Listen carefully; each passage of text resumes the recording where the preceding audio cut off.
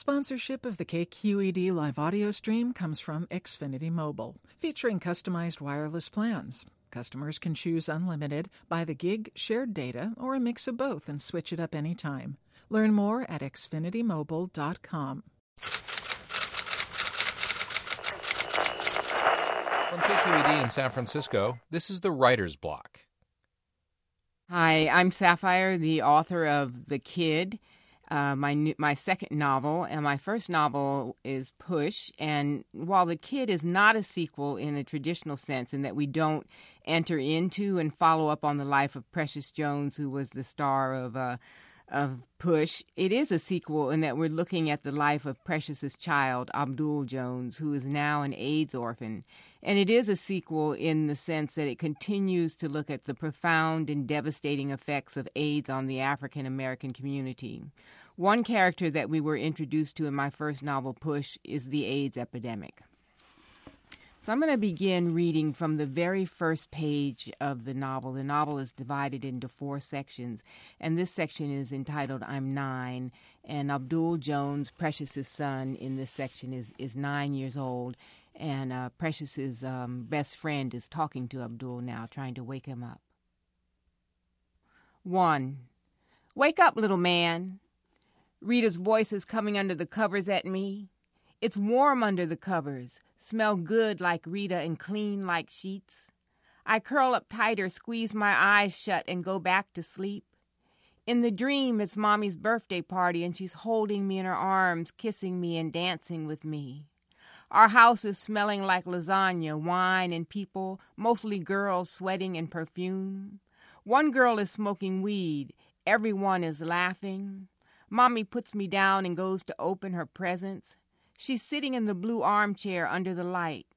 All the people have presents in their hands and are holding them out to her.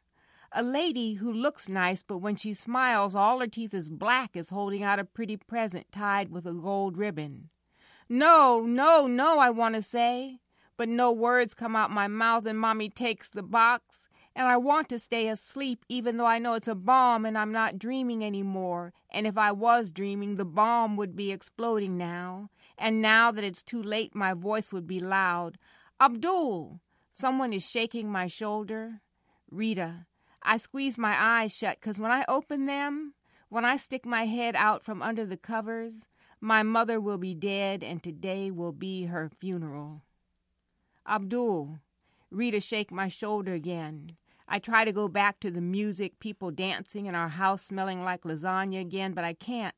Nuh-uh, I tell Rita. 5 more minutes, she say. The music is all gone now. There's clear plastic tubes stuck in my mommy's nose. They come out her nose and is taped to the side of her face, go up to a clear plastic bag hanging above her head. Another tube is stuck in her throat. It has tape around it. Her hands got tubes stuck in them too and is all swole up. A machine is going wish-rump, wish-rump, wish-rump. The doctor is from Africa. He talks to me in French sometimes and looks at my homework. He tells jokes, but today he is not joking. She's doing her very best to stay here, little man. He grabs me up in his arms, but God may have other plans. He hand me to Rita, but Rita's skinny, can't hold me and puts me down. He leaves, comes back with a stool. Here, stand on this. Come on, little man. Your mommy's traveling. I want you to hold her hand. In the hall, the nurse say, I'm very sorry. Her condition is critical. Absolutely no visitors. Let them in, doctor say. White lady and lady with long dreadlocks come in and stand behind Rita at the foot of the bed. I'm scared to touch Mommy's hands with the tube sticking in them. I look up at the doctor, frog eyes of his red. He ain't cry. I ain't crying either. He walk over, put my hand on Mommy's shoulder. Wake up, Mommy. But her eyes don't open. She don't move. Then it's like when you turn down the TV set and can see the pictures moving around, but ain't no sound. It's quiet. Mommy coughed, then go, ah, ah. Her head raises up, but her eyes don't open. Then her head falls down. Oh, my God, Rita say. Then the room is all noisy again. Nurse in the hall talking, machine going wish-rump, wish-rump. Somebody dropped something. The doctor picked me up like I'm a baby and carried me out the room. I look back as the door swings shut. The nurse is pulling the tubes out Mommy's hand. After the death of his mother, Abdul is shuttled through the foster care system and orphanages. One of the things that is lost in transit is his name. Here he is in his first placement in a foster care home. "Get back," the lady hollers from behind the door. Then she opens it. The house smells like dogs. I can't see nothing except pink polka dots. When I step back from the pink, I see this big, light-skinned lady in a polka dot house coat and 2 big collie dogs.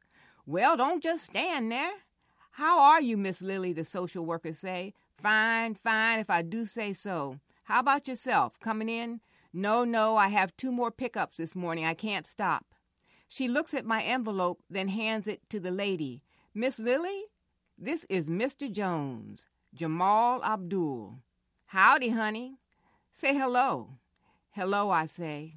"Miss Lily is going to be your foster mother." One of the dogs plops down by Miss Lily's feet. The other is dancing around, shaking himself. His tongue is hanging out. The one laying down is looking up at me with nasty eyes with snot in 'em. "Well, come on in, honey. You ain't scared of dogs, is you?" I shake my head no. "Well, then come on." Mrs. Render, the social worker, sets my bag down inside the door, and I step inside the apartment next to it. Then she turns her back and rushes away. "Come on in. You can call me Miss Lily or Mama, whatever. You like dogs?" "He looks old," I say, looking at the dog. I don't say his eyes look like they have some kind of disease. "He is, honey. He's 14 if he's a day. You know how much that is in dog years? That's almost 100. How old are you?" "I'm 9. "You gonna be a big one. Yep, you is. Well, just don't stand there. Pick up that bag and come on in." "What you got in the bag? Clothes?" "I figured that out, big talker, but what else exactly? I need to know so I can make sure you got everything you need." "My suit and stuff?" "Okay, and stuff. Let's take a look in this envelope and see what we got here." Jamal A. Jones, 9 years old, all right. My name is Abdul Jamal Lewis Jones." "Well, sweetie, it say Jamal A. Jones here, and on your Medicaid card it say Jamal Jones. So I guess we're gonna go with Jamal Jones. What you say, JJ? Hey, I like that. How about that? From here on out, we gonna call you JJ. In this section of the novel, our young man is not only being called JJ, he will fight you if you try to call him anything else. He's in the Catholic orphanage, St. Ilanthus, and it is here he first encounters what is going to be his passion in life, which is dance. And this happens on a day the staff at school have taken the other children to a swimming pool. But JJ and his best friend have decided to sneak off across the street and get high. And so they realize at some point they have to return to the group in the swimming pool. And to get to the swimming pool, they decide to go to the gym, and then they'll come down to the swimming pool. And it's all convoluted because they're high. But they've made the assumption that all adults are dumb, and so they will somehow get back into this group. And so they find themselves in the gym, and they're going to, their plan is they'll splash some water from the water fountain and pretend they were swimming all along. But we're going to join them in the gym right now, and it's going to be a transformative moment for JJ. "Hey, I'm way high for the first time. And this scary dude, he has no plan but complain. Hey, usually if ain't no guys playing basketball, the gym is empty. But when we get up the stairs, I stop short. All kind of people in here today dressed in bright-colored tights, leotards, and sweats.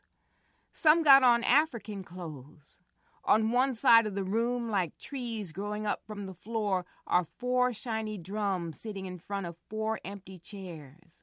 A big guy taller than me in a long white African robe sits down behind the biggest drum.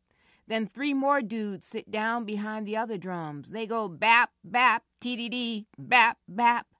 Another guy picks up a flute and starts to blow.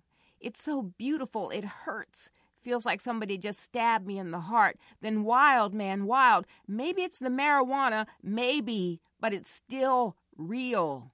Something stops screaming in my head, and in one frigging second, I know my life. It's this sound.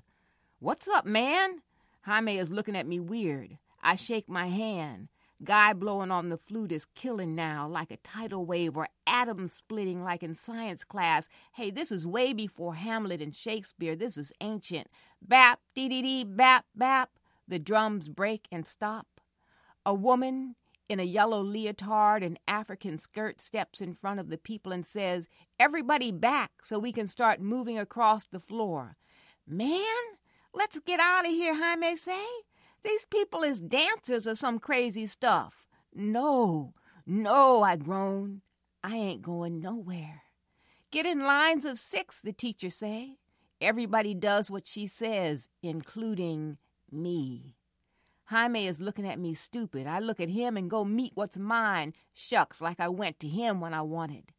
I get in the back line behind a fat Spanish-looking girl in a brown and blue African skirt who is stepping side to side, bobbing her head to the beat. "Why don't you take off your shoes?" she says, bending from her waist till her torso is over her knees, still stepping side to side. I take off my shoes, start stepping side to side right behind her. The drums start up, and the woman in yellow hollers, "Adelejo!" The people start moving, and I move with them.